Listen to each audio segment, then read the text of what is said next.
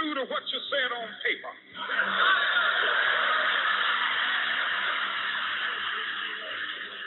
If I lived in China or even Russia or any totalitarian country, maybe I could understand some of these illegal injunctions. Maybe I could understand the denial of certain basic First Amendment privileges because they haven't committed themselves to that over that. But somewhere I read of the freedom of assembly. Somewhere I read of the freedom of speech. Somewhere I read of the freedom of press. Somewhere I read that the greatness of America is the right to protest for rights.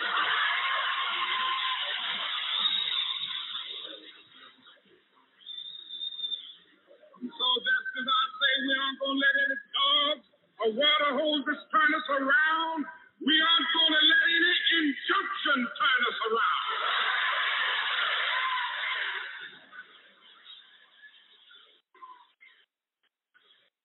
Well, I don't know what will happen now. We've got some difficult days ahead. But it really doesn't matter with me now because I've been to the mountaintop. I don't mind.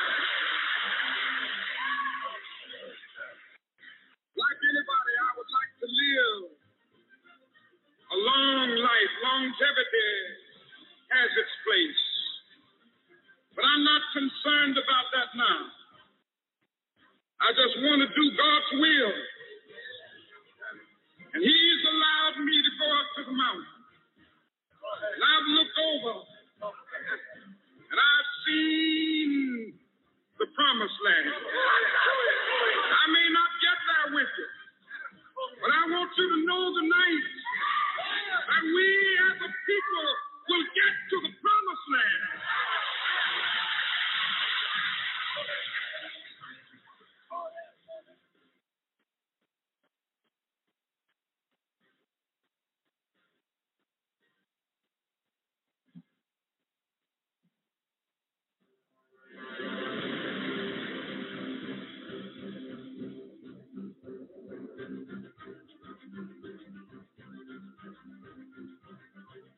Ladies and gentlemen of America, this is AJC Radio, where we bring the message of justice all around the world. Tonight we continue our series, Wrongful Convictions, Out of Control here in America. Why is it that it goes ignored? Why is very little media attention brought to it? And the simple question, does anybody care? We deal with that part 2, Wrongful Convictions, Out of Control. This is AJC Radio. We take off right now.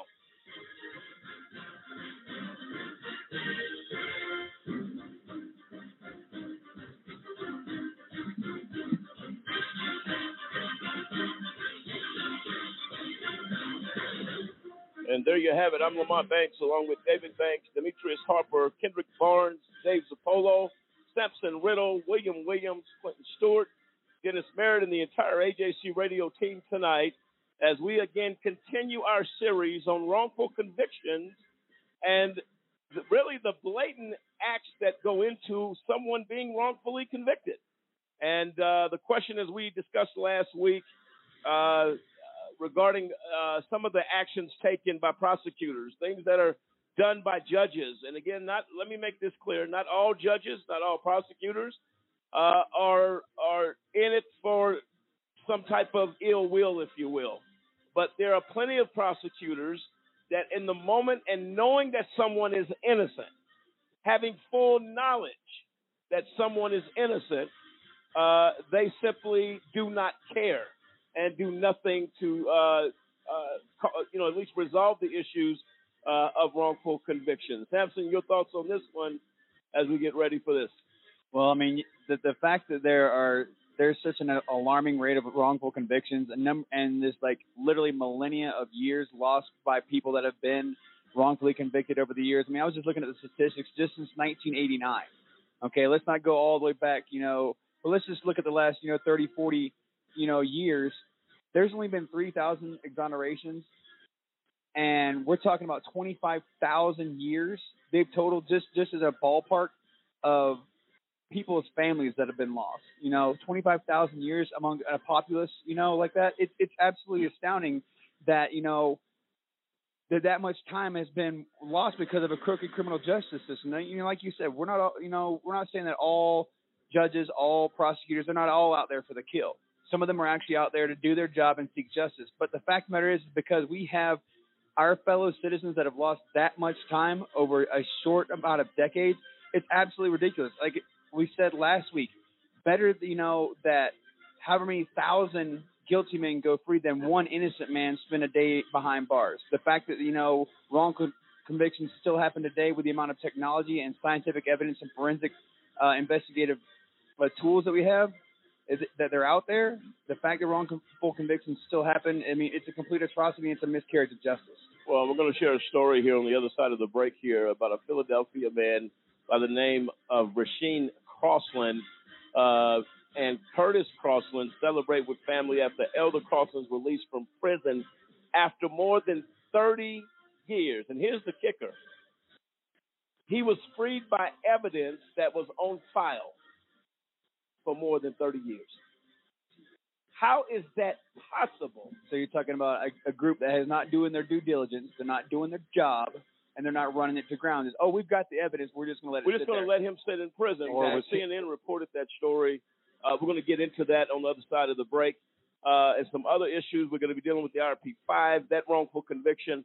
We're also going to be joined as well by Clyde Beasley. As you know, he was our gentleman guest for last week, but we were so taken with the story regarding the young man that got convicted, who we highlighted last week, Brendan, and we're going to deal with that. He's coming on with his team to talk about wrongful convictions. He was very intrigued by the story and yielded for us to finish that show last week. And we told him we would love to have him back this week. We're going to be dealing with him tonight as well. Whole line of issues, folks, that we got to deal with. The wrongful convictions, a very nonchalant attitude in our society with those that have been wrongfully convicted.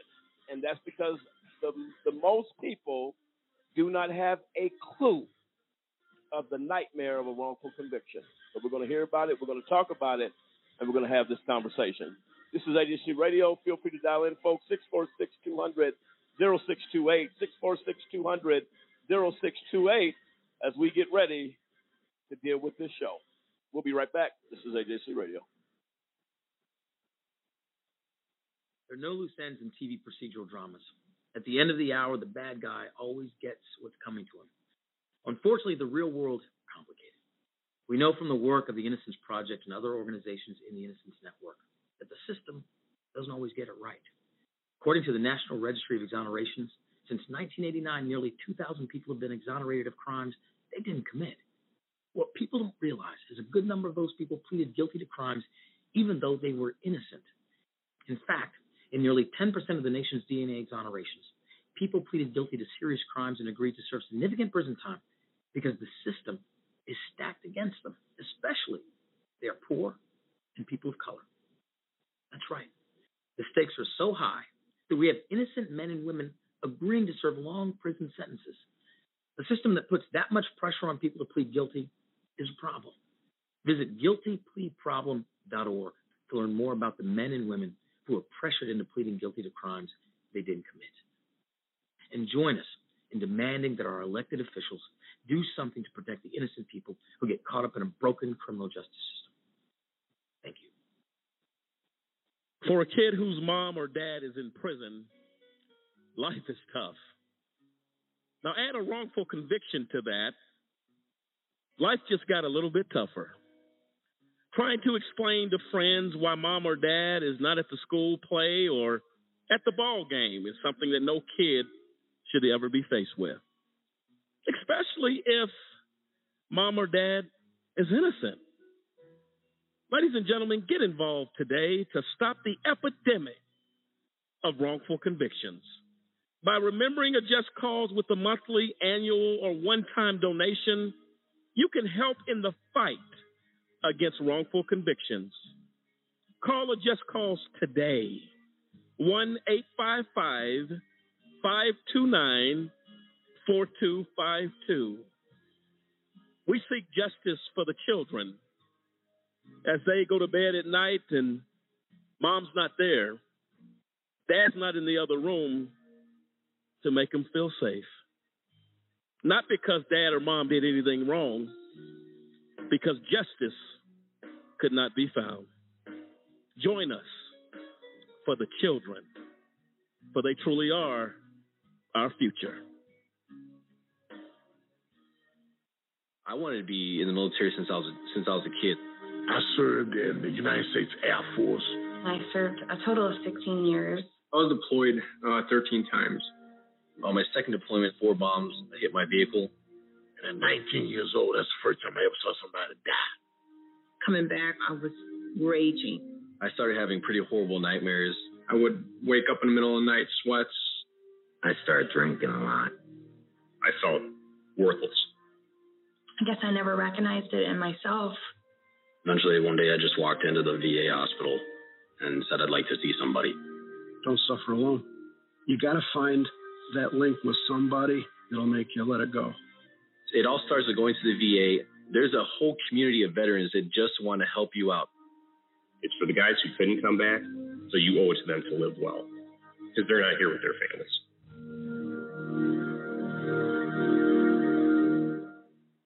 History is important because it shows where you're coming from and where you're going.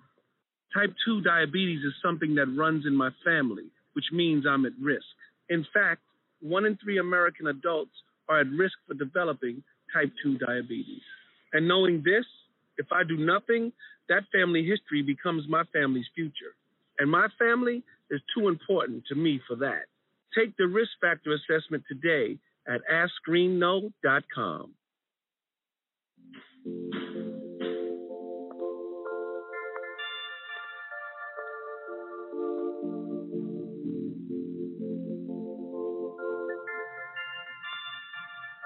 You can't sit here. Don't add her to the chain. It was just a joke. We're not friends. Why are you talking to me? You started it. It's so gross. Lame. Loser. Weirdo.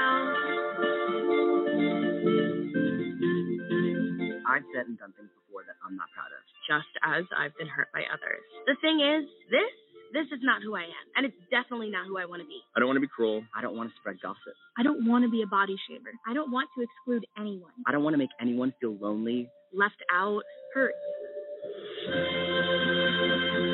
We have the power to be more. We can create a kinder world. It's not that hard. We just need to stop. Take a moment and consider others before we speak. And before we act. Be more. Be more. Be more.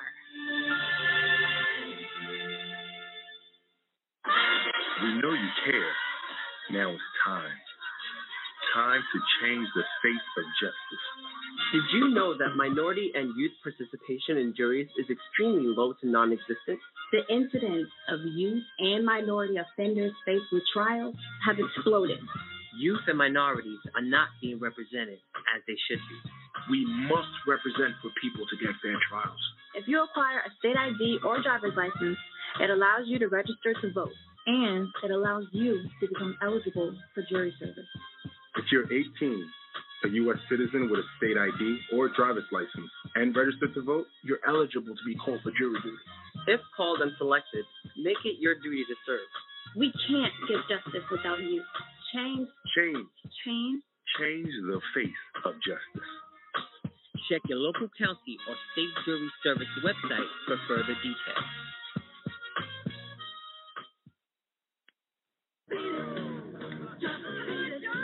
Just get in and talk about it. I've got to go home. Oh, come on, Carrie. You're going to a new place.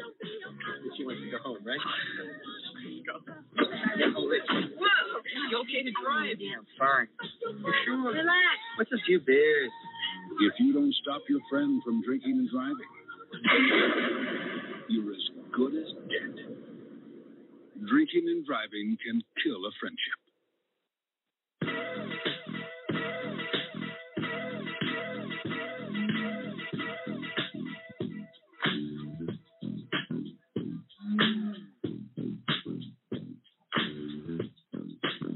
Welcome back, ladies and gentlemen, to AJC Radio tonight as we have again, continuing our series on wrongful convictions here in the United States. Really out of control, a nonchalant attitude, as we said prior to the break. And why is that? Why is it a nonchalant attitude to lock innocent people up in prison with evidence, clear evidence that would simply have shown that the people that they locked up were not guilty? We're talking about a Philadelphia man convicted of murder is freed by evidence that was on file for more than 30 years. A CNN story back on July 31st. And a Philadelphia man was wrongfully convicted of murder, is finally free after spending more than 3 decades behind bars. Curtis Crossland states, I feel exceedingly joyful, happy that finally, after 30 or more years, after constantly knocking on the door for somebody to please hear me, the day finally came. 60-year-old Curtis Crossland told CNN, he has now returned home to his 5 children, fiance, and 32 grandchildren. It's a great feeling to still be dad, to be wanted and desired in open arms to receive you. That's been the greatest part of being exonerated, that I came home to a loving family that wants and needs me, said Crossland. Crossland's conviction, based on testimony from 2 witnesses who later recanted statements that they had made implicating him in the case, was overturned in June. His exoneration came after months of work by the Philadelphia Conviction Integrity Unit, established in 2018 by the Office of Philadelphia District Attorney Larry Krasner. The unit was set up to investigate claims of innocence and wrongful convictions.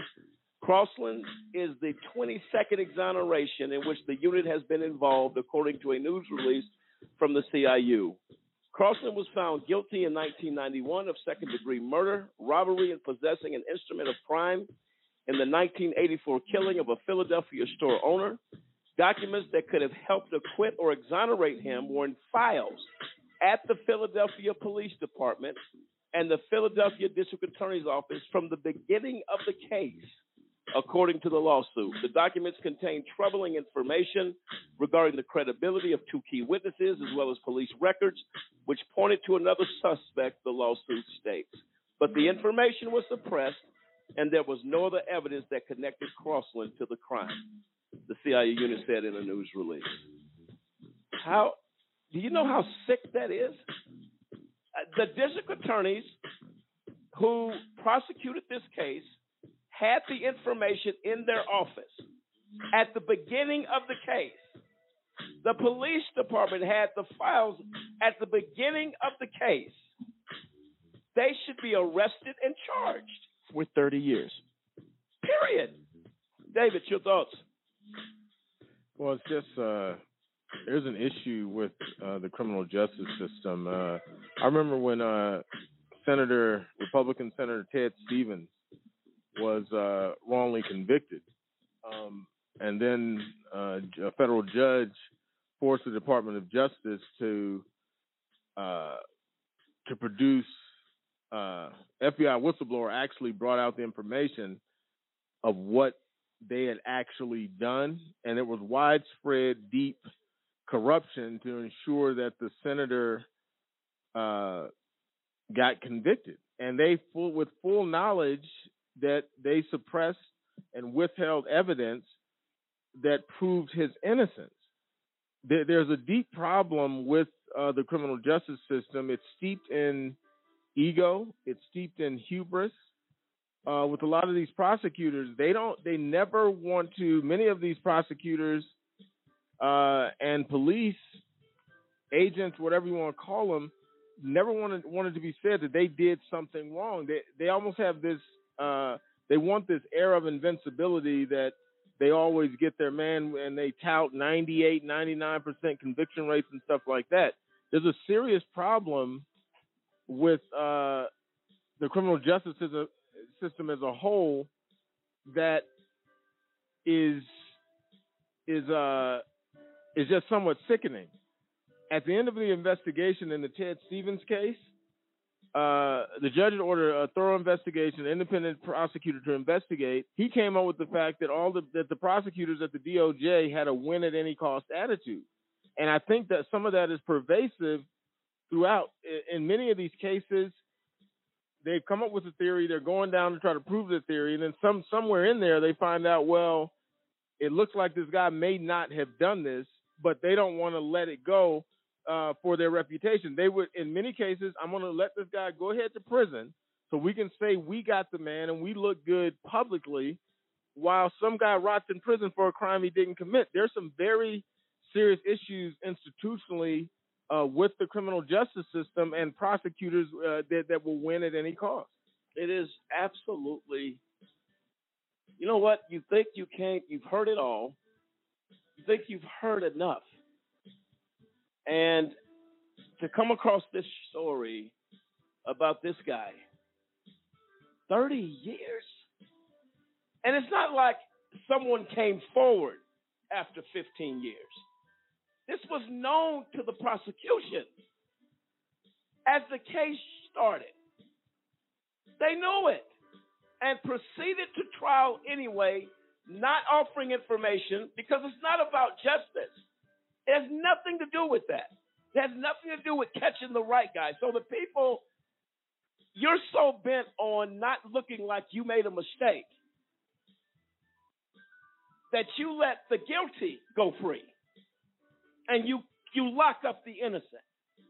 So how many other crimes have been committed by those guys who really did the crime that you simply let go in order to save face?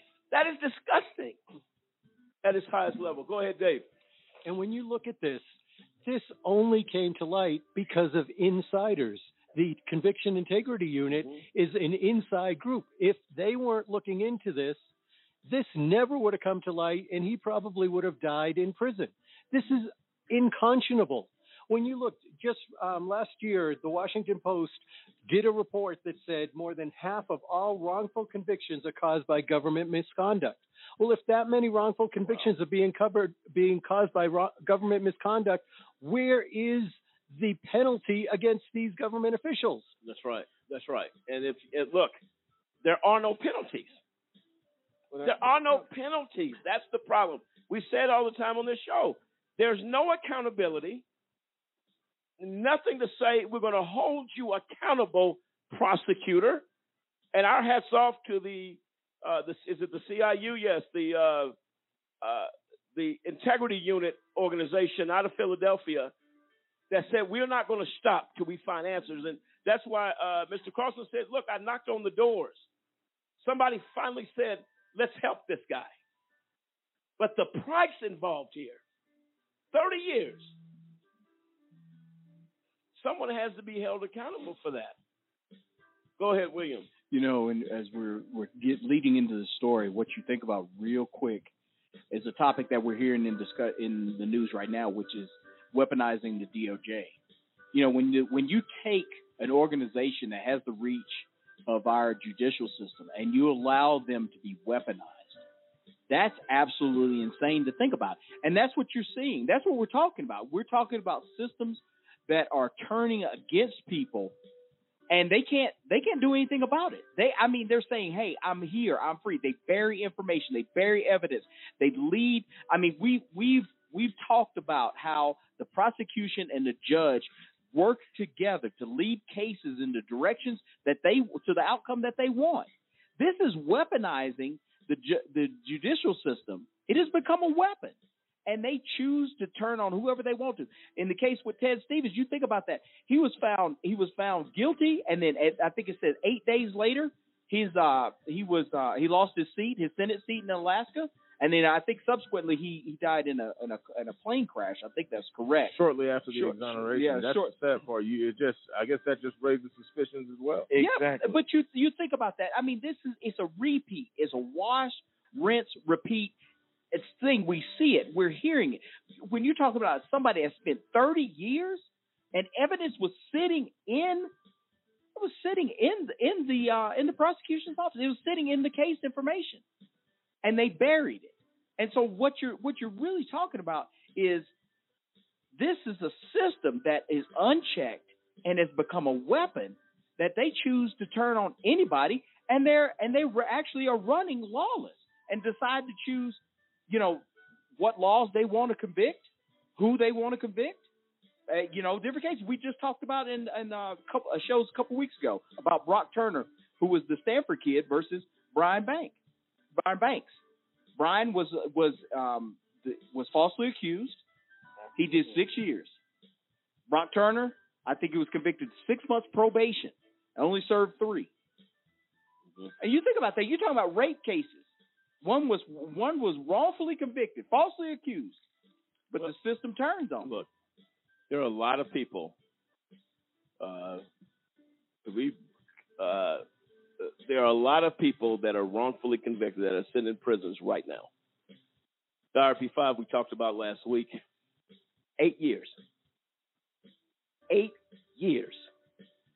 8 birthdays, 8 Christmases, 8 family members' birthdays, holidays, God forbid deaths that happened in that time with no regard for what the mental, emotional, physical trauma that comes out of a wrongful conviction. Because you can't get it back. And like I said, we live that. We watch prosecutors and judges turn their back on and actually violate the law to get us convicted. It's something. I said, like I've said before, if you haven't been a criminal defendant in this system, you know nothing about the system. You're just talking off the top of your head. Only, in my view, criminal defendants and in some cases defense attorneys really understand what the criminal justice system is about. Our one defense attorney that represents our family in certain issues, he's a complete cynic. He's seen it all within the criminal justice system. It is not. Another judge told a guy I know that he was going to go to law school. He said, "Don't go to law school. The practice of law is disgusting."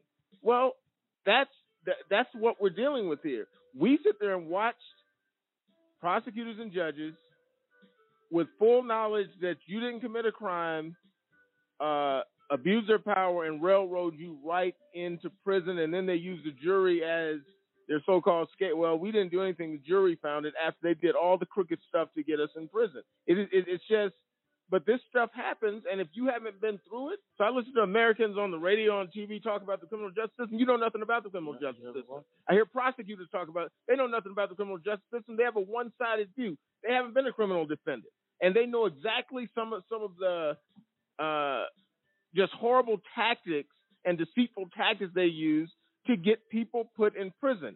We have an ends justifies the means system of justice in many cases, and none of that stuff. And the media, again, they don't ask any questions about how this happened.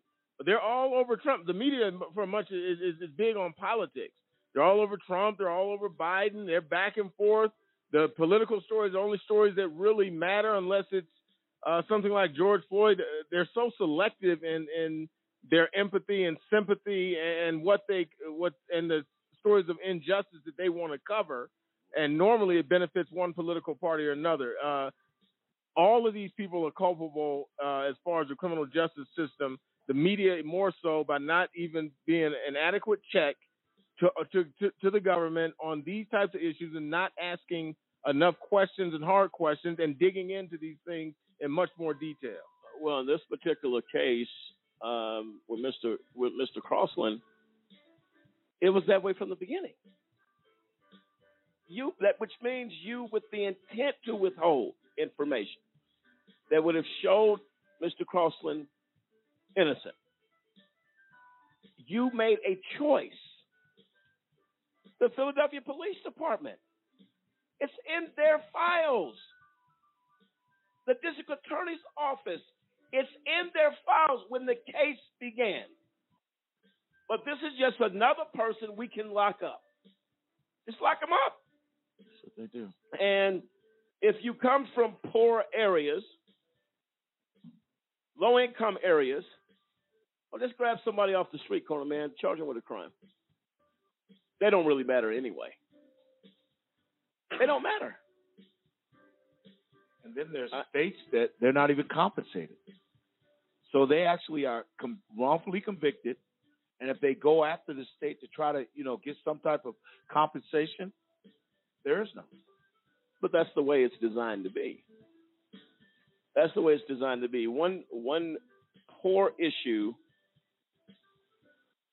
when I was wrongfully convicted in this state of Colorado, and I'll never forget this. I tell the story all the time. I stepped in, sat at the defense table. We was pooling the jury together. 60 people standing in this courtroom. My attorney just asked a question to all 60. You're not going to get all 60, but let's just get a feel of what Mr. Banks is facing. How many people believe that because Mr. Banks is at the defense table, he's guilty?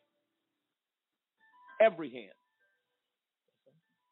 Every hand was raised in that courtroom. And my attorney said to them, how would you feel if you was Mr. Banks right now? And he's got to be guilty of something if he is at the defense table. Now, I wasn't guilty. I was wrongfully convicted. My case was overturned by the Court of Appeals, but not before I set 7 years. 7 years. I wonder if the jury pool would change this story now. That's the question.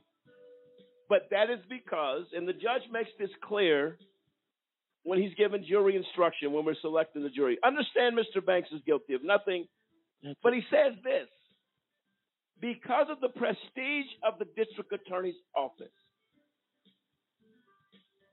it leaned towards the prosecution. But we ask you to weigh the evidence. If you give the language the prestige of the prosecution, their office that comes with that, the district attorney is allowed to have a final say at trial. They close last. Did you know that? They close last. Because I can leave something in the head of that juror that will convict this man. They also put on the case first. That's to get in the mind of a juror. And also, one other quick note, the juries in federal courtrooms are always on the prosecution side of the courtroom. Always. Behind them? Right. Yeah, it's always us against them. They sit on the prosecution side while the defense is over there isolated. I don't believe that some of this stuff is psychological. Right. It's not by accident, because it weighs in because the prosecution gives the impression to the jury. We're all in this. I'm here to protect you. Well, that's home field advantage, right? Those stands are, when you play in your home field, it's a little bit different, and that's what it looks like. That's really what it looks like when you're sitting there everybody's on their side. We're going to get into more of this conversation. We've got some clips we're going to play, but I want to bring our guest on. We are honored to have Clyde Beasley, founder and director of the Prison Reform Project and Jobs for Ex-Felons. Was so gracious last week to yield his time to our very special guest who was here last week, Tracy Keogh, in regards to the Brendan Dassey situation, which is horrific at best. But right now, it's my privilege to introduce Clyde Beasley. Mr. Beasley, you there? Yes, I'm here. Thank you so much, Mr. Beasley. We got to talk briefly last week. And we're glad you're back with us tonight, hopefully to chime in on this conversation. I have no doubt you'll bring some perspective to this conversation. I'll give you the floor to introduce yourself to our listeners, and let's get ready to have some dialogue going on. Go ahead, sir. Yes, my name is Clyde Beasley. I'm the founder and director of Prison Reform. And just 5 months ago, in the last 6 years, up until 5 months ago, I was in prison with 25 years of life for being wrongfully convicted. So since in the last 5 months, I have started Prison Reform. My platform is to bring awareness, to make sure and do my best that what happened to me can not happen to those who probably already waiting in trials and those who already sit behind walls, who always said they was wrongfully in jail and I'm here to dig in the crates and do the best I can to bring them people to light. Good deal. And Mr. Beasley, I don't know if you've heard of the story of the guy out of Philadelphia,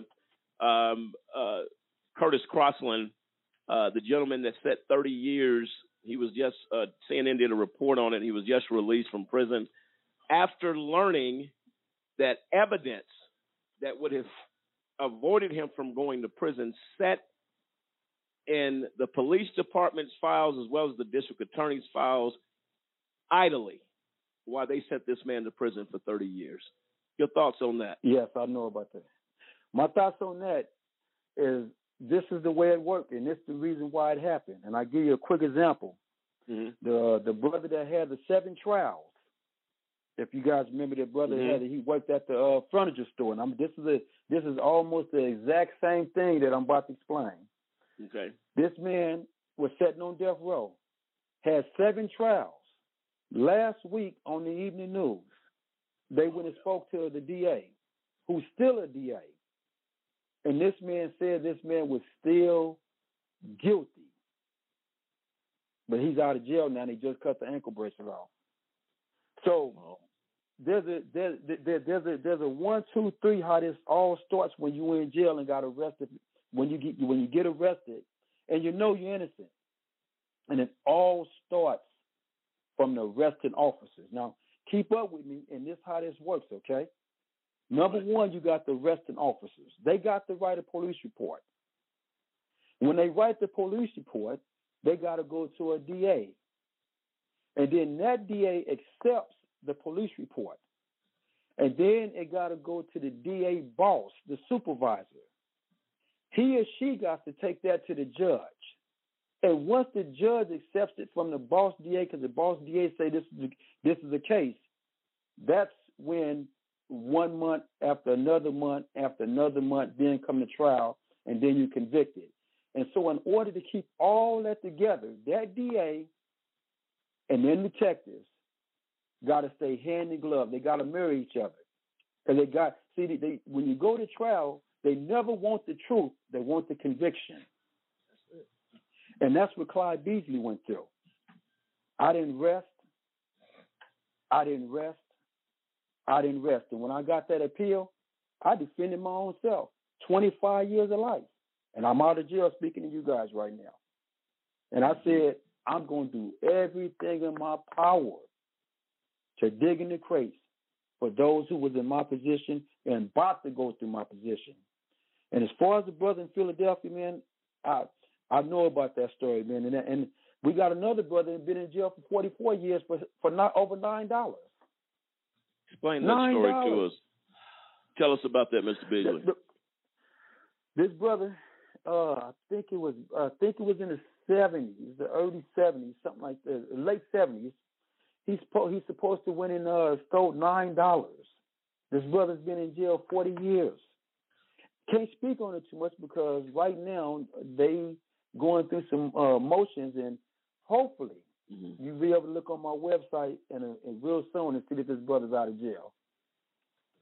$9. So $9. See, that is. Go ahead. Now listen to this. You got a lot of crimes that don't fit the time. Right. And out here in California, they started a bill called Senate Bill 1437. And I'm glad your radio station is nationwide, because this bill 1437, if me and you was at a liquor store and I just happened to punch somebody in the head, your mind didn't act with my mind to punch this person in the head. So that person should be not charged with assault or stabbing. And Senate Bill 1437, I will hope all of the parents and the mothers and the daughters and the family members can look up Senate Bill 1437 for your loved ones that's just at the wrong place at the wrong time, or might just been hanging around the wrong person. But getting back to your topic on the wrongful convicted, I was listening to you guys earlier, and it was one of your guests or one of your co-hosts. He said something that just hit home. And the part is, when the DAs conjure and the DA get the last argument, and that's why the lawyers, the defense lawyers, will always say to the jurors, I don't get the last say. And you sit there in that chair squirming that your lawyer can't say nothing. And it don't even have to be the truth. They sneak it in anyway. Jury come back guilty. Do you know how many brothers and sisters in jail for like that? The DAs get that last say. And that's something I wish we can change.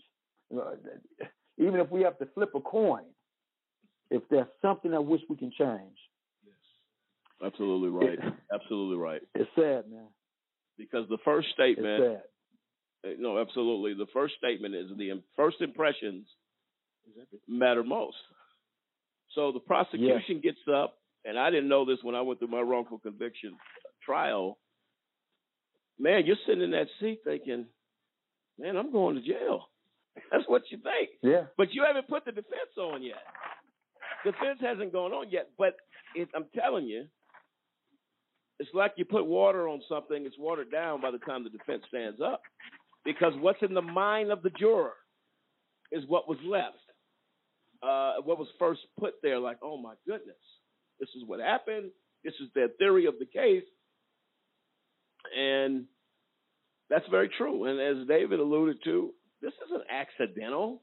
This isn't set up by chance. This isn't by chance. And you have, as David said, the jury sits on the side of the prosecution or the government of the United States who is bringing the case. It's like they're one. So they're closer to that prosecutor. They intimately, during the course of a trial, they feel close because they are. But remember, Lamont, you said that prior to the trial starting, everybody thought because you were sitting in the defense seat, you were guilty. Mm-hmm. Already had done something wrong. And the innocent until proven guilty, that's a complete joke in this country, especially if you're a black man sitting on that side of the table.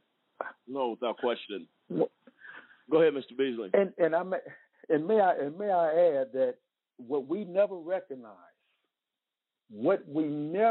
ever recognize is when the DA brings that cop on the stand to testify. The DA looks the cop in the eye, asks the question, turns and looks at the jurors to answer the question, as if this is such the truth. We don't never realize that. And when it comes down to the defense asking the cop something, he don't even have to look at the DA. He looks back at the defense, smack dead in the eyes, and let them know, I don't care what you're talking about. So when we, as on the defense side, while we sitting in jail for all these people that's sitting in jail for these corrupted trials, everybody's rights have been violated. All their constitutional rights have been violated. The problem we having is when you go to a trial, what happens if you lose your trial, that state gives you a sovereign, a retired lawyer who takes up appeals, okay?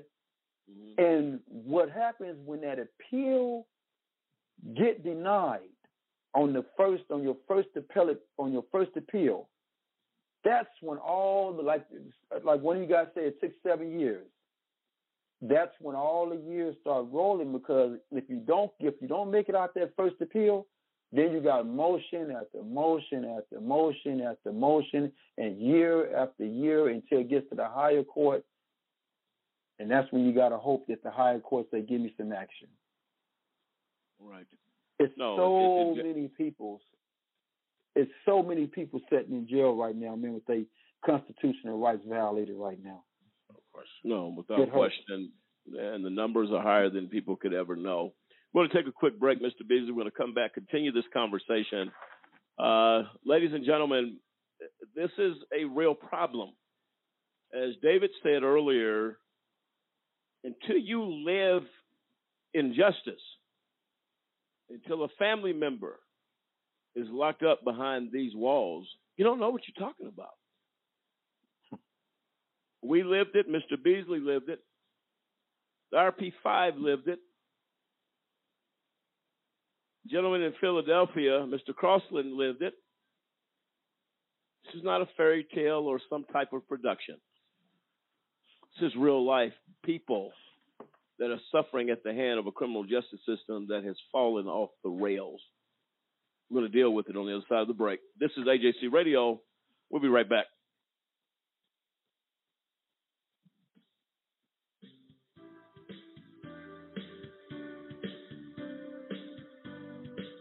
Almost every day in the news, we hear stories about innocent people who are returning home after spending years in prison for crimes they did not commit. What you may not know is that their problems don't end once the limelight fades. For many wrongfully convicted individuals don't receive a penny for the injustice that they faced. Take the case of Floyd Bledsoe. He spent 16 years in a Kansas prison for murder and rape he did not commit. And while Floyd was eventually exonerated, he lost everything. His family, his farm, and decades worth of income. Unfortunately, Floyd's story is not unique. Kansas, along with 17 other states, doesn't have a law to compensate wrongfully convicted individuals for the injustices they've suffered. And in states with compensation laws, many of those are woefully inadequate. We owe it to all the men and women in all 50 states to provide fair compensation to those who've suffered these injustices. Join me in urging our lawmakers to do the right thing by the wrongfully convicted. Go to innocenceproject.org to find out how you can help.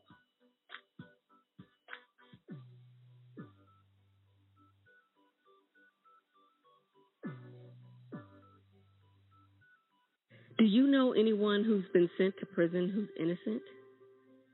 The United States is experiencing record numbers of exonerations in cases where people were wrongfully convicted of crimes they did not commit.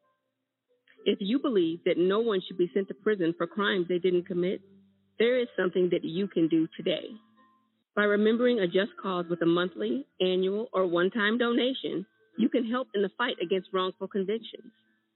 Call a just cause at 855-529-4252. or visit a-justcause.com and click the donate button.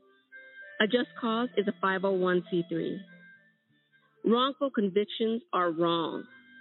Let's be the voice of those who can't speak from behind the wall.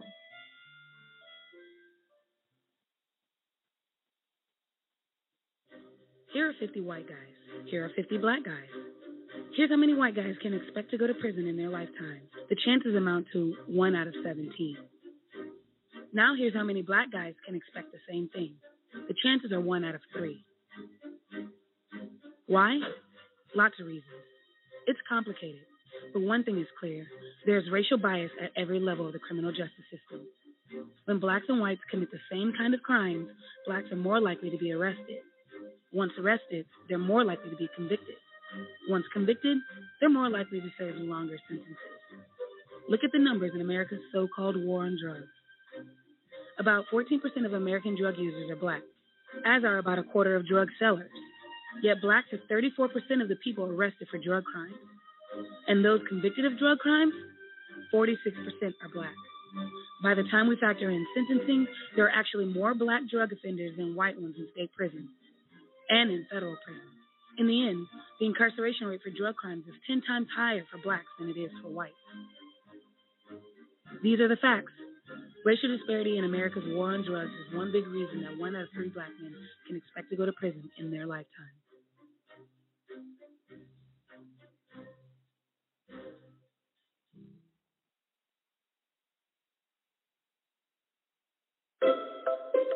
When does it stop being partly cloudy and start being partly sunny? Why is the word abbreviation so long? Are English muffins just muffins in England? Why is it called a washing line and not a drying line? Do fish get thirsty? If ghosts can walk through doors, why don't they fall through floors? Do you yawn when you sleep? If prunes are dried plums, how do they make prune juice? Why do doctors leave the room when you change? They're going to see you naked anyway. Do bald chefs wear hairnets? How much deeper would the ocean be if all the sponges were taken out? Do you believe someone who says they're a chronic liar? Why is sandwich bread square and sandwich meat round? Life's full of hard questions. Ask one more. You might just save a life.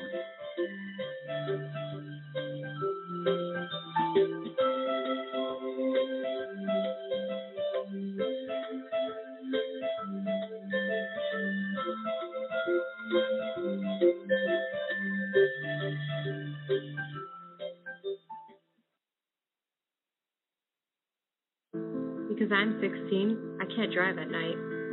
Because I'm 16, I can't work past 10 o'clock on a school night. Because I'm 16, I can't get a cell phone contract without my parents. Because I'm 16, I can't get a flu shot without my mother's consent. At 16, I'm not old enough to watch an R-rated movie alone. Because I'm 16, I can't buy a lottery ticket. I can't vote. I can't drink. I can't smoke. I can't join the military. Because I'm 16, I can't sit on a jury, but I can be tried as an adult. I can get a lifetime criminal record. If I get arrested, my parents don't have to be notified. Because I'm 16, my mother had to sign this consent form so that I could participate in this video. But I can go to an adult prison. But I can go to Rikers Island. But I can be sent to Attica. My name is Michael Corriero. I was a judge for 28 years in the criminal courts of the state of New York. New York is one of only 2 states in the entire nation that automatically tries children as young as 16 as adults. We need to change that. Last week, my father sent me to my room. Next week, a judge could sentence me to an adult prison. We need to judge children as children. It's time to raise the age of criminal responsibility in New York.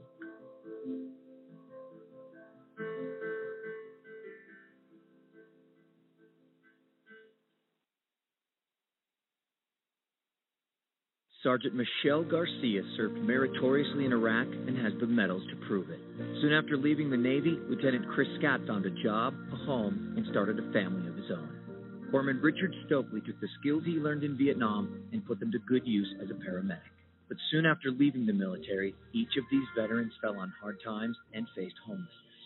Even after Michelle lost all her savings, even after Chris wasn't able to pay his mortgage, and even after Richard battled alcoholism for years, they each reached out for help when they needed it most. A simple phone call put them in touch with a trained professional from the Department of Veterans Affairs. That call got Michelle a place to stay until she could afford one of her own, put Chris in touch with employment assistance, and found Richard a substance abuse program. These veterans are success stories not only for how they were able to help others while serving their country, but for how they were able to let others help them. If you know of or are a veteran in need, make the call.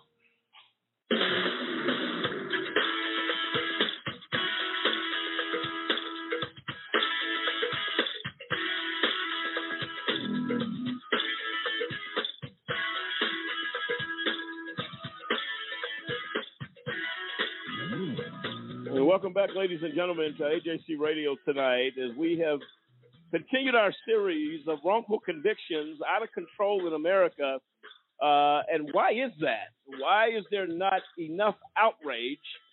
Because what it is a slow death to those that are victims, who fall victim to a criminal justice system that locks men away, women away, without cause, with clear evidence, many times, that would exonerate and get these folks out of prison. But the system, unfortunately, the culture has taken a different turn.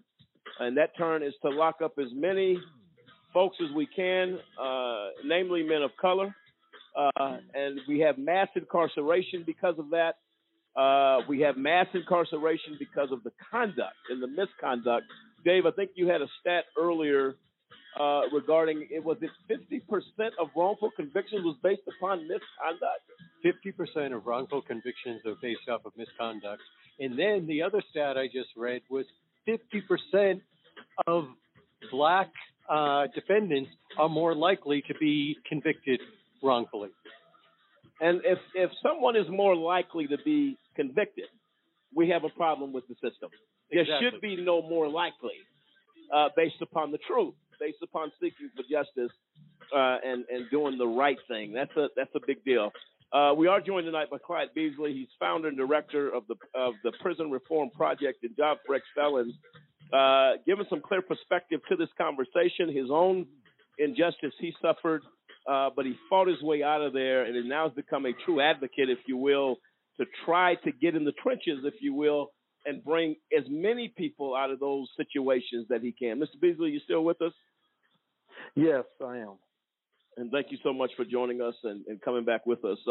One of our co-hosts had a question for you, Mr. Beasley. Go ahead, Demetrius. Mr. Beasley, just want to first off appreciate your work. It definitely needs to be done. And you had mentioned earlier with the prosecution having the last say. What in your mind, we've walked it ourselves of being wrongfully convicted as well. What in your mind are two or three more things that would you like to see change in regards to the prosecution and the defense and defense trying to put on their case? What would you expound on that? I would love to see a sitting judge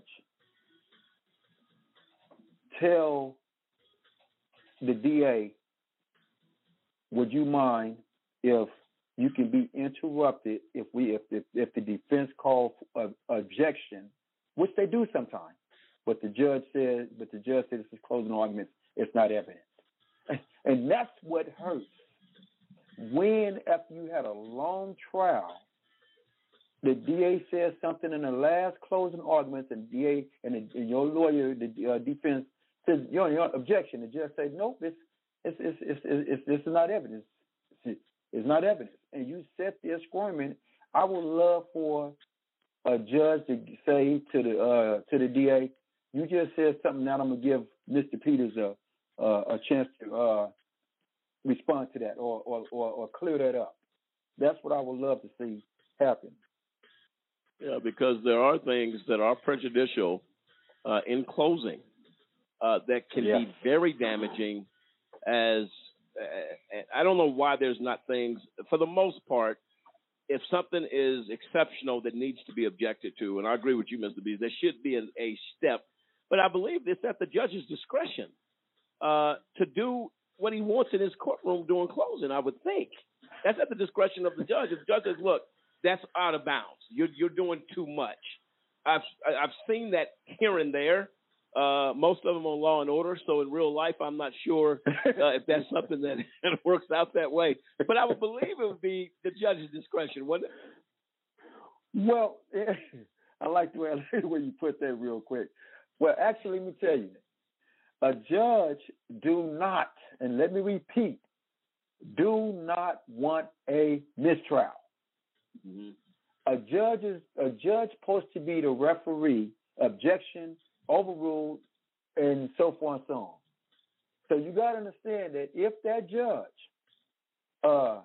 at that particular point in time in the heat of the moment of trial, rules that something, and the DA closing arguments, and they call a sidebar, that defense is going to jump on that and say, Your Honor, we might as well follow through on a mistrial. But that's not going to happen. Not going to happen.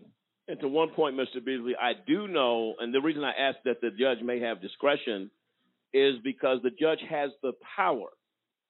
He's referee, but a referee in a situation can throw a penalty flag. So say you have a judge that says who has the right, which this is real life here, to set aside the verdict of a jury and say in the interest of justice, I've been here for this whole thing. That guilty verdict should not have come back. Now, politically speaking, it's not popular to do. But does the judge have the power to do that? He absolutely does.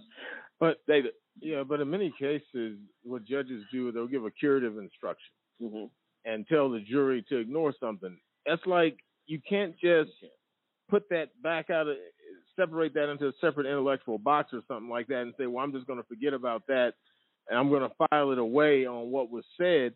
But then when you get to the appeal side, in many cases, the appellate court will say that they try to look at things in totality of the evidence. Well, it's always some sort of harmless error. It wouldn't have really affected the outcome of the verdict, and they're looking at a cold printed record making these types of decisions. So, for what it's worth, even if the judge tried it, because it's going to go up to a court of appeals, then what happened? Then the appellate court gets it and says, well, maybe the judge shouldn't have did that, or he should have just gave a curative instruction, and the jury, and we'll talk about that later, they're assumed, it's based on a complete assumption to follow the rules, to say something is evidence when it's not evidence, but we never really have no way to measure the effectiveness of the jury system, period. Well, to Mr. Beasley's point, and I think that was his point, that if the judge does something like this, he does have an issue. Nobody wants a trial. They don't want a conviction reversed based upon a judge's action. And I think, Mr. Beasley, that was your point, that they're going to rush to that, right? Yeah. This is man. While you guys are talking, I'm over here squirming, wanting to get in real quick. Let me tell you guys about a case law called People versus Cleveland. People versus Cleveland is when you get one juror that says, "I don't care what the evidence is. I'm saying they not guilty, or he or she's not guilty," and that pisses off the judge. And now the defense is saying the judge want to VR all the jurors. Is he or she still debating? Is they still deliberating? Then the lawyers got to file a motion, say, Your Honor, if the person is saying not guilty, they're not guilty.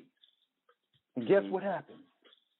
The judge kicks off that juror and put in the alternate, and hours later, you're guilty. Well, guess what, Mr. Host? That's what happened to Mr. Beasley. The judge kicked off a certain juror, and all three lawyers told the court, Your Honor, you know they're coming back. And I was separated from my two co-defendants, and I told the judge, don't do this. Don't do this to me. Don't do this to me. They offered me 2 years. I turned that down because I know I'm innocent. Go to trial, give me 25 to life. Took the jurors through 3 weeks. But listen, when I got sentenced, I told the judge, please don't do this. I'm coming back. And I came back. And here I am talking to you on your show. And that's what has to be done, man. That all these people that I know that I met that was in the county jail to pen, I know. And I got to get a little bit sarcastic here about Miss Kardashian. I give her respect, her props to individual people that she done got out. But them is only people that I feel on several of them that her team knew that she can get out. But your show and the way you doing this, the way this platform is set up, we got to go dig in the crates, man, for the ones who don't have, who her team is afraid to touch. Right. I don't care what kind of person they was. He was a badass little boy in the neighborhood. She was a badass little girl. Who cares? If you in jail for something you ain't done, you don't supposed to be there. That's right. Yep. Absolutely right. And I'm glad your platform of this show, it keeps bringing up wrongfully convicted. Wrongfully convicted. And like I think it was on a commercial break, or someone on your panel. There is lots and lots of people. I don't care if they was stealing beer every day. I don't care if they was robbing something every day. If you ain't done the crime, you don't supposed to be doing no time. That's right. That's right. And as individuals crying, I was crying.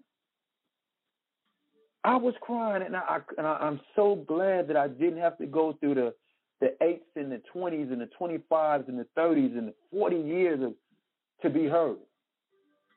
No, I'm just glad that God gave me the opportunity to say, Beasley, your platform is to go help how I helped you. Mm-hmm. No, absolutely and right. I'm telling you, man, I'm digging in the crates, and I'm gonna do the best I can, because see, it's not gonna start from public people like ourselves. It's gonna take the governors of each state to talk to look at these cases, because see, Kim went into the chambers of the governor and got somebody out of jail. Anybody can get a pardon. So I want to write some grants up to try to get these people in front of the board and get them on the table, because if right is right, wrong is wrong, man, and their bodies are just there. That's it. It ain't bodies. The name is just on in the computer. That's their number. That's it. That's it. The bodies are just there. No, absolutely. Kendrick, you had something to add? Yeah, Visa, just first off, thank you for showing your passion for this issue, because this is an issue that's very serious, and to me doesn't get enough attention. I mean, especially even the press shows it. It's just like, a hurricane happened, go on to the next story. It's not something that they dig into. So, but as similar to police killings, this is an issue that we've been known for years. I mean, this is not a secret to this country. Do you think, in your view, that, for instance, similar to the George Floyd case, do you think that a George Floyd moment could happen with wrongful convictions? Do you think something like that's even possible in the state that this country's in? Well, I as you were talking, I know what you was getting to, and maybe you guys heard about this the other day, last week. Police pulled over a black woman, told her pop her trunk, and they know he was being recorded. Can you imagine if that could have went a whole nother way? All day long. It's happening. It's happening right now. We got people driving places, man. It's happening right now, man. Oh my goodness, man. If the guy done that to George Floyd in public, my goodness, what we don't know, what he done in the dark. That's right. That's deep right there, man. That's deep. Without that question, dude killed that dude in public, man. Can you just imagine? And I don't. You can't. You probably said, "Well, we don't know that." You can't say no. We can't say that about that individual. Straight up, ain't no getting around. Ain't no sympathy for him. That's just straight disgusting, man. And answer that question to you, be direct. It's happening. It's happening.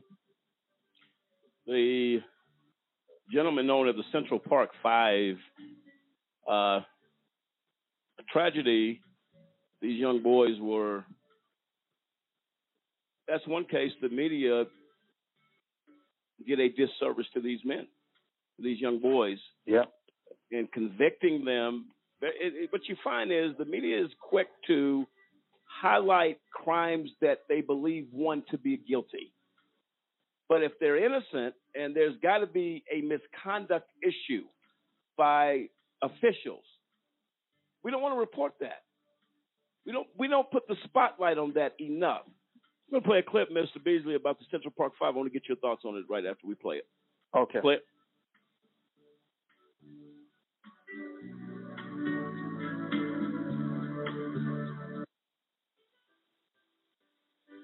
Years ago, the case of the Central Park Five shook New York City to its core.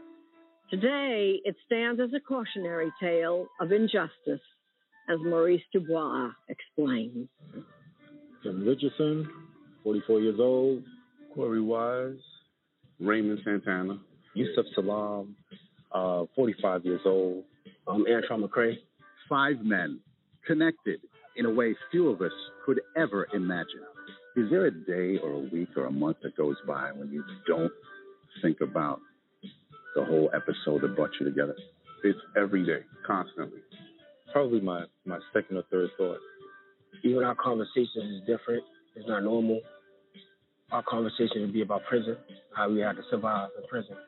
You've just met the Central Park Five, a name they came to share 30 years ago after a young white woman named Trisha Miley went for a jog in New York's Central Park. It was a brutal attack on a 28-year-old woman jogger. She was dragged down the bushes where she was beaten and sexually assaulted. The attack was an outrage and became a media sensation. Investigators quickly focused on a group of Black and Hispanic boys who were in the park that night. Police say the gang of attackers was actually just half of a wolf pack of some 33 kids that committed some 7 other muggings earlier that night. We are announcing the arrest for 4 males, all between 14 and 15 years of age. Let them through. Eventually, the 5 teenagers were tried, convicted, and imprisoned for the crime they maintained they did not do. All we need is for one to tie this whole thing together. The story of how the boys were charged and years later cleared of that notorious crime is the subject of a new Netflix miniseries by the Oscar-nominated writer-director Ava DuVernay. What was your starting point for this story? My goal was to humanize boys and now men who are widely regarded as criminals. And in doing that, to invite the audience to reinterrogate everyone that they define as a criminal. The series is called When They See Us, and DuVernay contends that what is seen all too often in criminal cases is race. I'm asking the question to everyone, what do you see when you see Black boys? And that's a painful answer because I know what the answer is for many people. It's exactly what these boys were called, wolf pack, animals, criminals, so much so that they could be tossed aside on a case that was made from a complete lie. Kevin, Antron, and Raymond saw you messing around with the lady. Who said that? In the series, as in life, only 2 of the 5 teenagers even knew each other. But during interrogation, they say police coerced them to create stories implicating one another. What are you talking about? The lady in the park. I didn't see a lady or hit anyone. Raymond saw you hit her. It was Raymond. The men who lived through it say the reality was even worse. As soon as we get in, they separate us, and they start working on us. And I'm hearing Corey being physically beaten in the next room. And I'm immediately beyond afraid. At the time, my mom, she suffered from a stroke. She had diabetes, and she left. And that was their time to get on me. And what happened? What didn't happen? We're 14, 15, and 16-year-old kids. Never been in trouble with the law. Never had no police contact.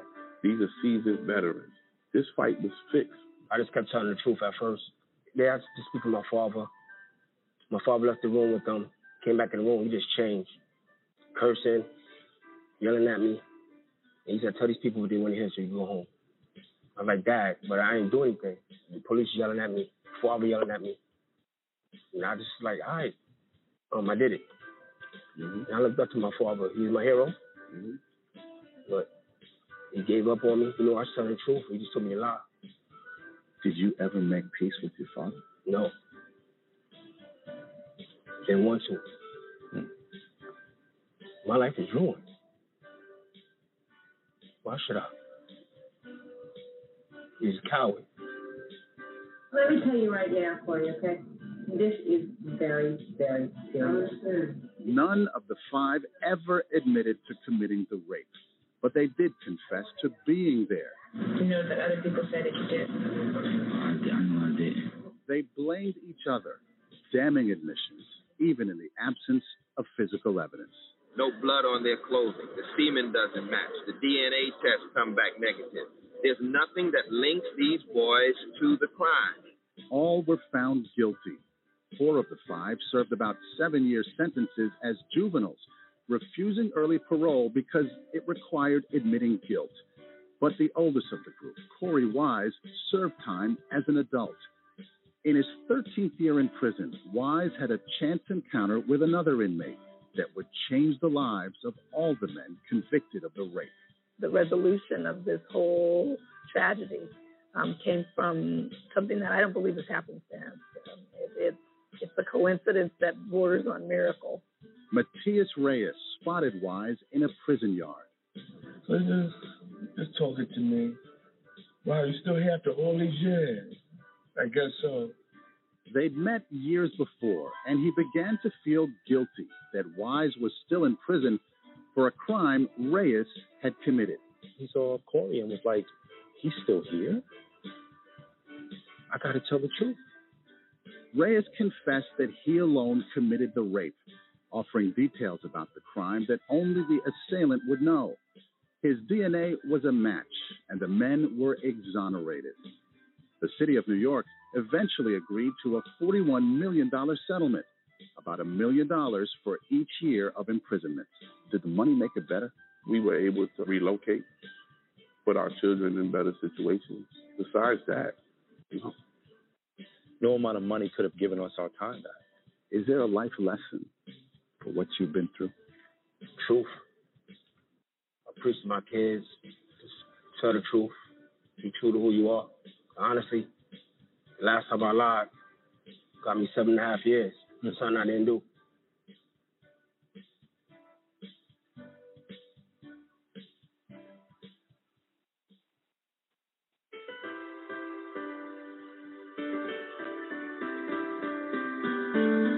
Well, there you have it. Mr. Beasley, I'll give you the floor on that one. Your thoughts? Yes, I took some notes. Yes, I did. And the first one, the brother said that his dad came back in hollering and cussing at him. They brainwashed his dad to have his dad brainwash them. And then the Miss Dubai, how you say her name? Yeah, Dubois, was it? The lady, Dubois, yeah. She puts it in 2 words: complete lie. This reminds me of the Rampart scandal in Los Angeles, where they can put you in a cold room and mess you. You know, they still do it today. Yeah. And when you get arrested, they put you in a cold room and let you sit there for a couple hours, and then they walk in and you got your arms all tucked in. So, but they was young, and when they got to playing the mind games, where Roy said this and Jim said that, they didn't have no choice but to fall into the deception of the mind games of what they do. Yeah, I mean that's what the police do. And they like at the beginning of the story, what they said, they separated them and put them all in different rooms and until they got what they wanted. And 17, and one of the guys said, although they got $1 million for each year, you can't bring back them years. No, you can't. You can't bring them back, but I will beg to differ in this. It brought a lot of light to a lot of the other cases, man. They was almost the kin that got open. Because of them, it did create a lot of what your platform is today. And yeah, I agree. And I like the way he said that they was able to take their monetaries and do well for their families. And the good thing is they still got a long way to go in life. And it hurts, man. And it's being done as we speak, but it's more cameras, it's more people that's looking. If you lined up 10 cops to say, I want this conviction, I want to take this sucker down, you might get one with just a little slight 2% of heart and say, I can't let you do it. Absolutely. Someone out of all the people who arrested them guys who was working, they got so deep into wanting to get them guys that everybody had to shut their damn mouth. The whole damn police station. And if you think about it, what they should do is reopen who was working that day for the whole 3-4 months that they was there. Because somebody shut their mouth. Somebody could have said something and it would have never, ever happened. No, true. Very, very true. I think what's irritating to me when the Netflix series started, you had Oprah Winfrey, who gave these guys a platform for selfish reasons, in my opinion, because it was an opportunist situation. I did a show. We actually did a show on Oprah Winfrey that She has yet to apologize to the Central Park Five, who were innocent. Wouldn't apologize. Well, I'm going to interview you, so that should say enough. Her best buddy, Gail King, came out after much pressure and said that she gave an apology. But if somebody has to tell you to give an apology, whether it's CBS or whoever, you can keep it. At the end of the day, these are social circles. These folks walk in, and she was adamantly against the Central Park Five, against these, without any evidence to support it. But let's just go with the flow, follow the crooked leader, whoever was leading this lynching of these five guys, and went right along with it. David, your thoughts on Oprah? Well, it's indicative of what you see when you said everybody in the jury raised their hand that you were automatically guilty of something because you were sitting in the defense seat. I think a lot of Americans, like you said, like we said earlier, unless you've been a criminal defendant in the system, you don't have a clue of what actually happens in the system. But everybody, they glorify the U.S. justice system as if it's this godly, altruistic type of system that always is concerned about justice and rights and all this other type of stuff. But by and large, Oprah, Gayle King are just like the vast majority of the American public who actually think the system functions as advertised by the mainstream media. It does not function that way. Matter of fact, it's not even close to what is advertised on television by politicians, the best justice system in the world. They have all these tropes and cliches that they use to describe America, and it's just a bunch of self-righteous babbling. That's all it is. That's all it is. Dave, you had something? Yeah, when you hear what David is saying, you realize that when you start hearing about the wrongful convictions, about what happened during the trial, pre-trial, you're hearing the same things over and over again. So obviously, this is going to continue to happen. And my question for Mr. Beasley is, when you have the Washington Post saying that 50% of these wrongful convictions are happening because of government misconduct, what can be done to help stop this? I just can't see anything happening without a complete change to our system. Well, oh my goodness, I have that answer for you real good. It's escaping my mind right now, but there are several case laws that points out that if the DA is in any type of form of misconduct, it goes on right to this day when the defense files a motion for misconduct, they say the right case law, they put another case law on another case law, and it's like the case laws get swept up under the bus. Because if they granted that case law for misconduct, presenting false evidence, misleading the juries, withholding evidence, to that question which you just asked, we wouldn't have this damn show right now, period. But they get swept up on, it's like the case laws must be enforced. It has to be, and that's what happened to me. And if it happened to me and I'm out on other case laws, what about the ones that's in there right now? Is brought up in there. It's brought up in the appellate briefs. It was brought up in motions during trial, sideboard. And one of you guys said earlier, they look at it as harmless. Mm-hmm. Yep. And them case laws that they have that's brought that says you cannot mislead the jury. You must respect a false police report. You must respect. This is what I do hate when they say, why don't you impeach them? The jurors cannot just forget a whole testimony of a person that got impeached.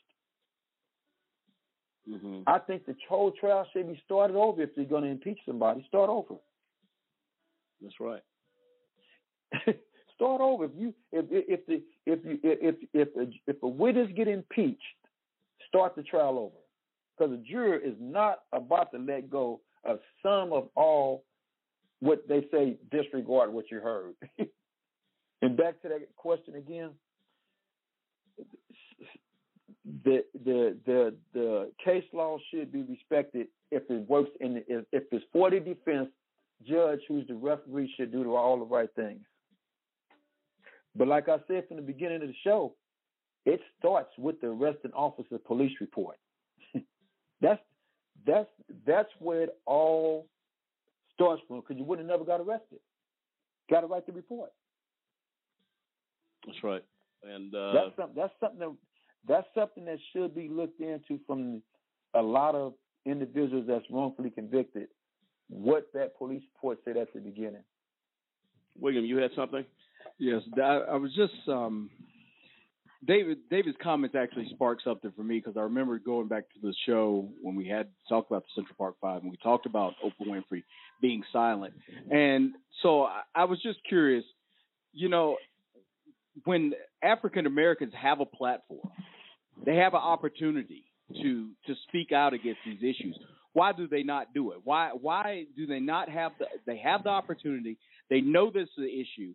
And with Oprah Winfrey just remaining silent, knowing that the Central Park Five was exonerated, we saw with George Floyd, we started seeing more, they come out because, it's like, but isn't this a little late? I mean, Colin Kaepernick took a knee for years, or for what, a year or so before he was finally got blackballed from the NFL. But he was bringing light to an issue because he had a platform. He was kneeling. And now, to this day, we're still facing this. And it's just amazing to me that African Americans that do have a platform, how they don't use it. They just, to David's point, they just, I don't know. They just take the their politically correct way out and just not speak, because they fear retaliation from the black community. And it's so, it seems so wrong when this issue is so huge. Well, it's not only it's not the fear. They don't want to lose their platform, so they're not going to speak out. Colin Kaepernick is a hero in our time, because once the civil rights leaders of the 60s started getting their heads shot off because they took a stand for rights of black men and women all over this country, that's where Oprah Winfrey of the world won't speak out against it, because it's going to hurt her $4 billion net worth. That's where the issue is. Yeah, Mr. Beasley, what are your thoughts there? I mean, as you're championing these fights, it would be nice. I'm sure you think it'd be nice to say, listen, you have a platform, Oprah. You have a platform, this person. Get in this fight. You see this issue. We've seen Trayvon Martin. We've seen, Alton Sterling. We've seen Walter Scott. We've seen all this injustice. Why don't you use your voice? And so I just wanted to know your thoughts about that. Well, let me tell you, I'm actually an inventor. I'm that naked man on the rock that likes to think. And what happened is, when this happened to me, as he said, us black folks should be speaking up. And those who have a voice like, oh my goodness, Oprah Winfrey, she opened her mouth. Everybody be out of jail tomorrow if she wanted to. But here's the thing. I asked one of my friends, I said, dog, I think I found my calling. And he says, I said, but how am I going to go about this? He said, Clyde, be you. Because you got a gift of gab, number one. He said, two, you done been there, lived it, survived it, had it, lost it. So, Clyde, this is your calling. And to go with what the brother just said a minute ago, I have, and I will, when I get all my language down packed, trust and believe, I promise you, I'll give you guys my word. I'm going full speed ahead. We've got to talk to the legislation, these governors, these mayors, to enact on these false police reports. It all starts from their investigations. And once when we get them police reports out there, and it shows different than what the DA see. Here's what happened, real quick. The police reports is not even really included in a trial. It's what the DA got to. The DA has to fix up that trial on its own outside the police reports, and the defense can't even do nothing about it because they only put. That's what they defense. And I don't know how this is going to sound, but I was saying, man, that some of these public defenders need to be paid a little bit more money. They might give us brothers a little bit more defense. No, absolutely right. Absolutely right. Their funds are dried up as quick as, you know what I mean? They have limited funds. But they could, here's what doesn't make sense, Mr. Beasley. You have the prosecution that works for the state. They have unlimited resources. Unlimited. Mm-hmm. You have the public defender's office that works for the state that has limited resources, and they're overworked. And they you know what they do? They come to work at 8 and they get off at 4. That's it. They don't have to do nothing before the case and after the case. I mean, after the hour, when they come, they don't have to do nothing before or after their work hours. It's a rigged system. It's a system that I forget. I'm trying to think of the organization. It was a movie, but it was a documentary regarding public defenders. I can't. It escapes me, but where they did a huge documentary on the overtaxing of the public defender's office and how they have their caseload is so enormously huge. But a different type of availability for the prosecution. How do we go to the same bank and take our money out of the same account, and I get $2 while you get $100,000? That's what the public defender's office gets out of the same pot. I got to bring something to light. I don't know if you guys probably know this, but let me tell you something real quick. When a public defender has been a public defender, right? Do you know a public defender, they got what they call a Tier 3 and a Tier 4. A Tier 4 district attorney is one that can handle death penalty cases, some high-profile cases where it might be the death penalty or life without sentences, right? Mm-hmm. So what happens, I have not done the survey on this, I just know and heard about it. And it's the fact that from the person I heard from, most DAs study they come in as a public defender, but while they public defenders, they want to go get to a Tier 3, Tier 4, and guess what they do? They public defender to DA. And then when they at that Tier 3, Tier 4, now guess what they are? Now they're these high-profile defense lawyers. And, that's so bad, man. They switch fields because they know the money's on the DA side, like you said a minute ago. Mm-hmm. So they come in with the intent to. That's unbelievable. It hurts. But it's an unfair advantage. It hurts. It's an unfair advantage, is what it is. And I'm gonna tell you something. There's some excellent attorneys at the public defender's office, well qualified. In my particular case, my case was overturned by an appellate public defender in Denver, Colorado, who came to see me, and she said she would do everything she could to get me out because I had no business being in prison. And she lived up to her word. Clint, your thoughts on Mr. Beasley? Yes, Mr. Beasley, have you seen anything out there? I know California has quite a few of the district attorney offices that have what they call conviction review units or conviction integrity units. Are you familiar with those? I'm very familiar with it. I'm actually in contact with the director and head of that office. I had a hour meeting with her over the phone not even 10 days ago. It's called the Conviction Review Unit. Yeah.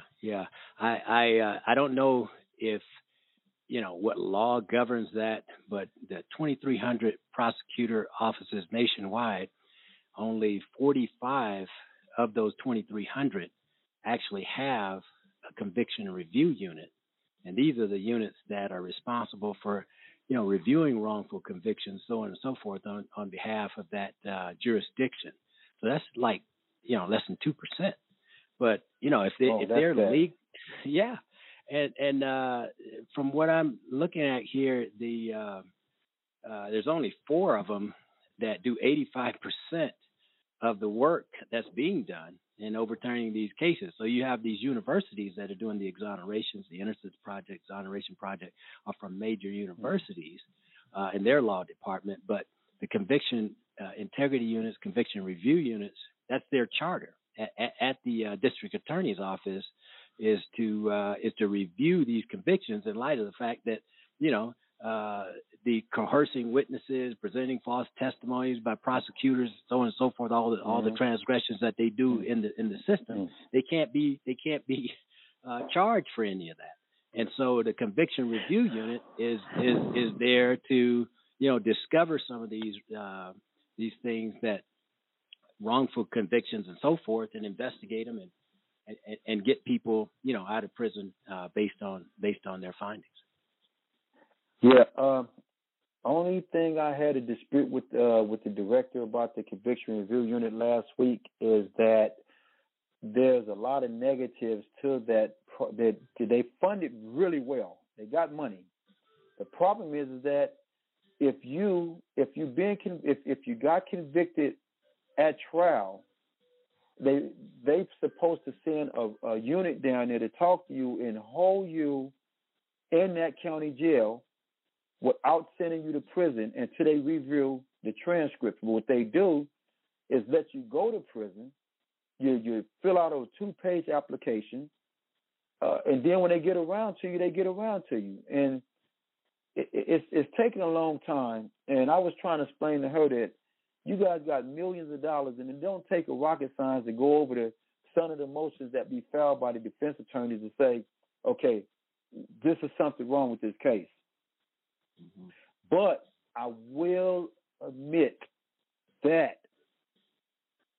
she is doing a due diligently job, because we got a new DA out in California named, Los Angeles County, called DA Gascon. He is the man that eliminated the enhancements, and he, trust me, man, I think he walks around with 5 armored trucks. The sheriffs, the LAPDs, and even his own DAs and all the judges, they hate this man guts. And I would ask all of your listeners to have their lawyers look in to the Los Angeles District Attorney. Attorney, his name is Gascon. This man has let and turned so many lives around through the black and brown community that you probably saying, damn, this man is talking about a damn DA. Man, this man has he a lot of brothers and sisters out of jail behind him right this minute because of what he stood for on people being in jail for length of too long. He has upped up the ante and having a lot of cases investigated. So, going back to the conviction review unit, I think as I was talking to her, I put a lot of great things in her head. She just couldn't tell me, but I'm pretty much sure I hit home on trying to ramp up on them using some of that monetary to help get some of them the motions that was filed for their help, for people crying for their help. Absolutely, and that's always good that that these conversations are being had with the people that have an opportunity to do something. The integrity unit is the same unit that Clint references here, is how the gentleman, Mr. Crossland, walked out of prison after 30 years. Those units are doing some good things. And that was based upon that particular unit that's been set up. Mr. Beasley, we're going to take a quick break. I'm going to come back as our time gets up against this clock. I want to get some closing remarks from you. Thank you and all of your folks that support you out there. How can people get involved with what you're doing? I want to get into all of that as we get ready to close out of this show. We'll be right back. This is AJC Radio. Wrongful convictions out of control as the criminal justice system continues to fall off the rails. We'll be right back. This is AJC Radio.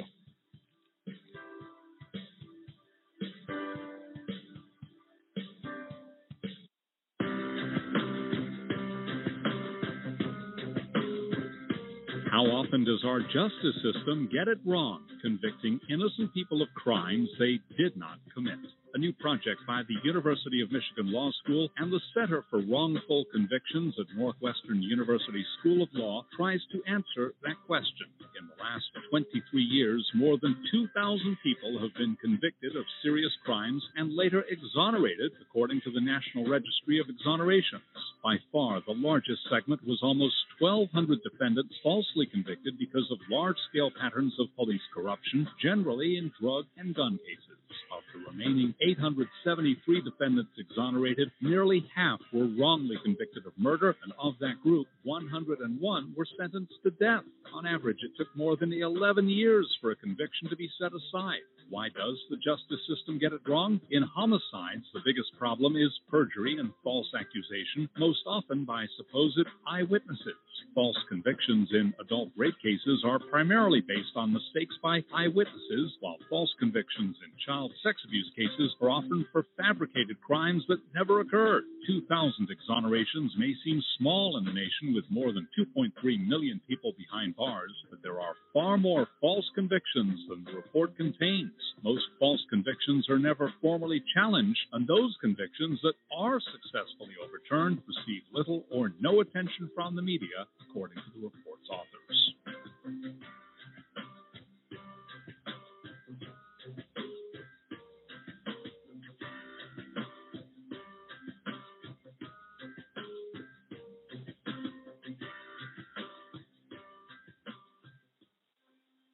Ladies and gentlemen, can I ask you a question? Did you know that there are over 2.4 million people behind bars in the United States? I'll ask you one more question. Were you aware that that is the highest number of people behind bars in the entire world? The United States makes up of only 5% of the world's population, but we have over 25% of the world's prison population. America prides itself on being the most advanced and progressive nation on earth. However, sadly, we are also the world's most archaic. I'm going to give you a personal invitation to get involved with the fight against mass incarceration. Take a few moments to call 1-855-529-4252.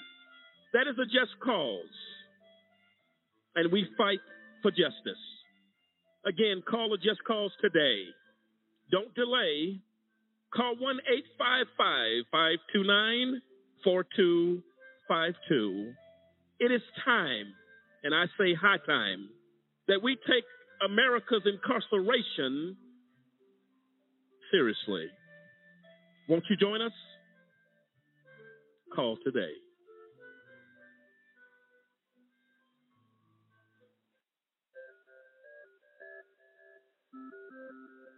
The United States of America incarcerates more people than any other country in the world.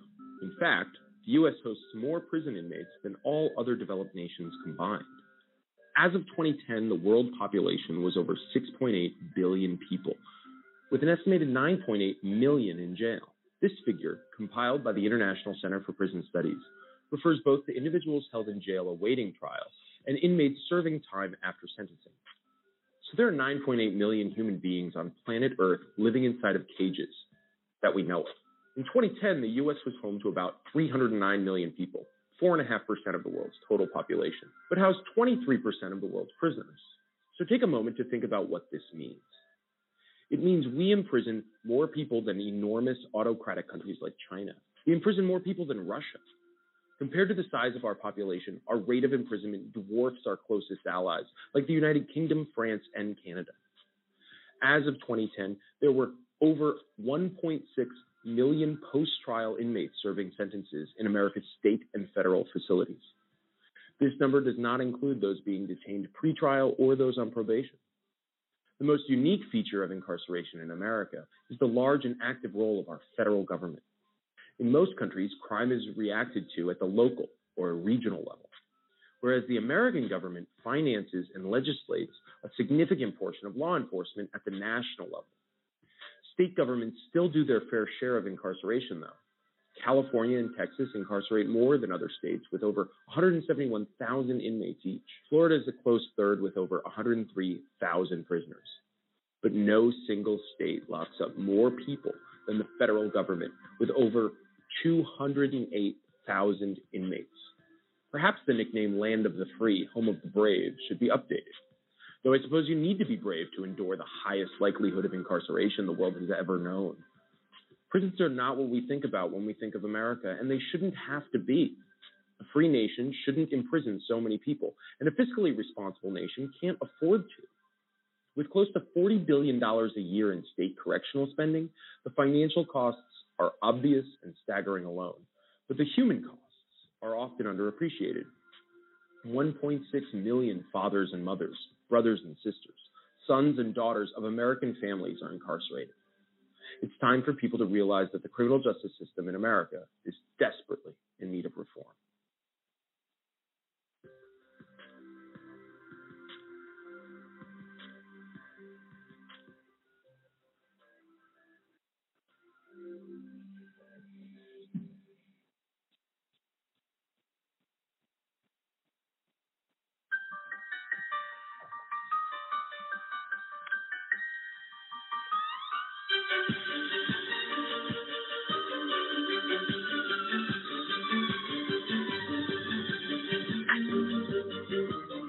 Welcome back, ladies and gentlemen, to AJC Radio tonight, as we have gone down a road that is probably to many uncomfortable because we have this false belief that the criminal justice system here in the United States is above reproach, that we have the best system in the world, is what you'll hear oftentimes as those that have not been affected directly. As David alluded to earlier, if you have not been a defendant or an attorney to defend those in this system, you simply do not know the half of what this system has done to a lot of people. We've been joined tonight by Clyde Beasley. He's the founder and director of the Prison Reform Project and Jobs for Ex-Felons, who's given a good perspective and a clear perspective on his position, being one of the victims, if you will, of the criminal justice system, but was able to fight his way out and become an advocate for others, which is an accomplishment all on its own. Mr. Beasley, thanks for coming back with us as we now go, as time goes very quickly, again, against the wall, against the clock. I want to get your closing remarks to our listeners, how people can get a hold of you, and give you a very, very special thank you for being a part of this discussion. And I open the door to you here at AJC Radio to come back as things progress, that is our hope, to give you a platform to speak to those issues as well. That door will always be open to you here at AJC Radio.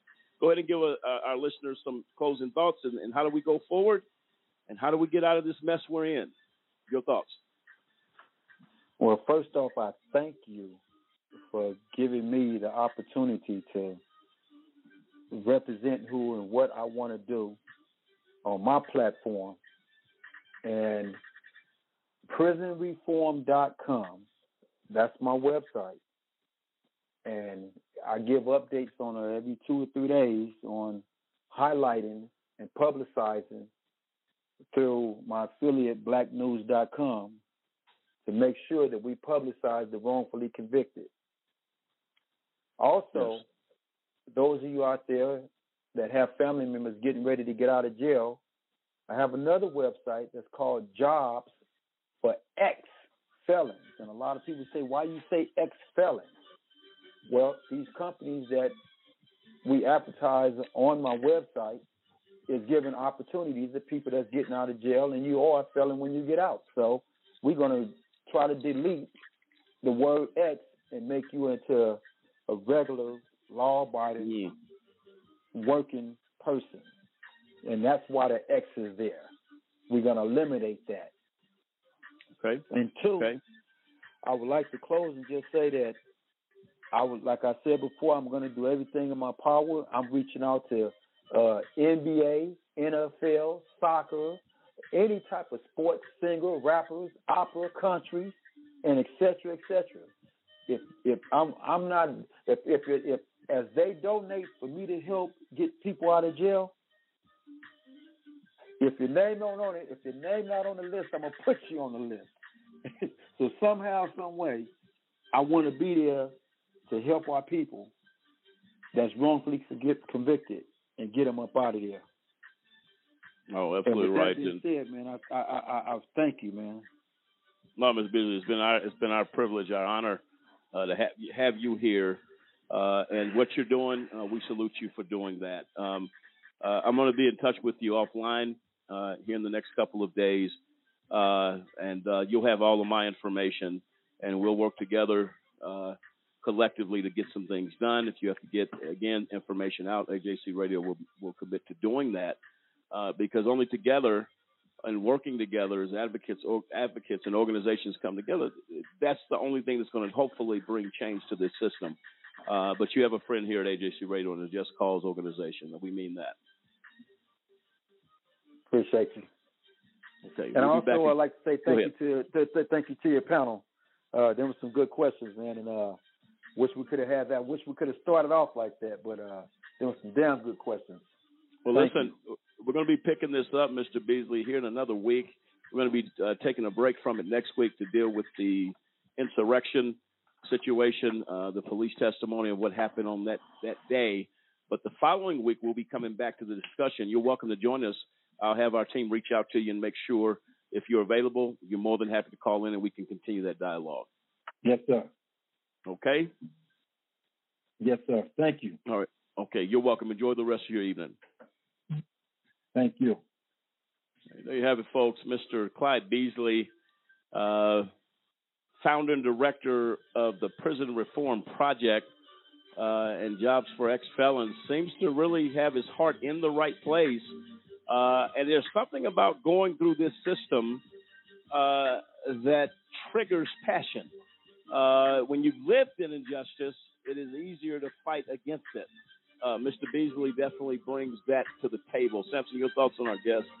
No, it was very informative, and actually he brings a very a prominent opinion and perspective to the whole situation. Having been on both sides of the fence, so to speak, of this issue, I think it's great that he's getting out there. He's reaching out, not only expending his own resources, but he's reaching out to an entire community of people that have been wrongfully convicted. He's reaching out to those that have a similar mindset and actually want to see true reform in our criminal justice system, see more exonerations happen and less wrongful convictions. So, I commend him for coming on here multiple times, again, conceding his time last week and then preparing, to come with us, not next week, but the week to follow.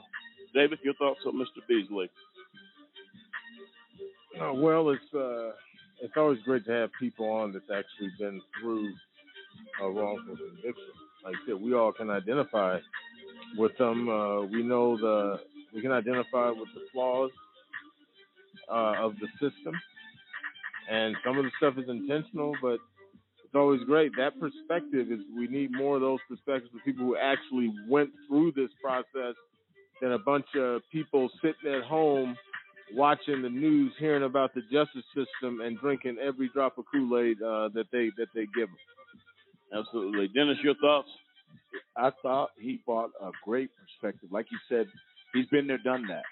And if you've been there, done that, you can speak to it. And wrongful convictions, no matter how you look at it, sometimes I think about how many people have actually went to death row and died and were actually innocent. So this is truly a good show.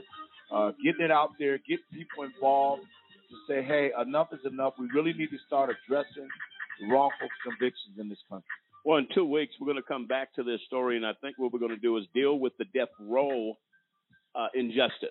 The people that have died after the fact, when men have pleaded for their lives, telling you, and there were people on death row, you know what their last words were? Check the DNA. Check the DNA. I did not do this. We're going to deal with that. The death penalty is another level of a wrongful conviction that costs simply too much. We're going to deal with that in 2 weeks. Next week, folks, please join us. We're going to do an updated show on the insurrection, January 6th, and give you an update show, really, on what happened, the testimony of those officers, and learned, I think, the other night, David, maybe you can confirm that, another officer committed suicide that was part of that situation there. That is correct. We're going to deal with all of that. I believe it's a total of 5, if I'm not mistaken, lives taken as a result of the insurrection that happened. We're going to also provide to you an exclusive interview we had with Congressman Raskin. He's going to be speaking to the issue. A very, very passionate man that rose to the occasion in a situation where he was already in grief and facing another loss of another family member had things not turned and those Capitol Police not saved his daughter's life at that point.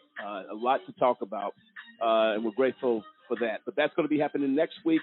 A week following, we're going to deal with wrongful convictions, Part 3, the series dealing with death row. How is it that we can lock people up and put them in jail or prison, but then we go as far as to put innocent people? How many people had the same evidence that sat in a file as Mr. Crossland had in Philadelphia, but it wasn't prison they were dealing with? They were dealing with death and are no longer here. We're going to deal with all of that. Ladies and gentlemen, thank you for joining us tonight. AJC Radio continues to search and bring the message of justice all around the world. So next time, take care and good night.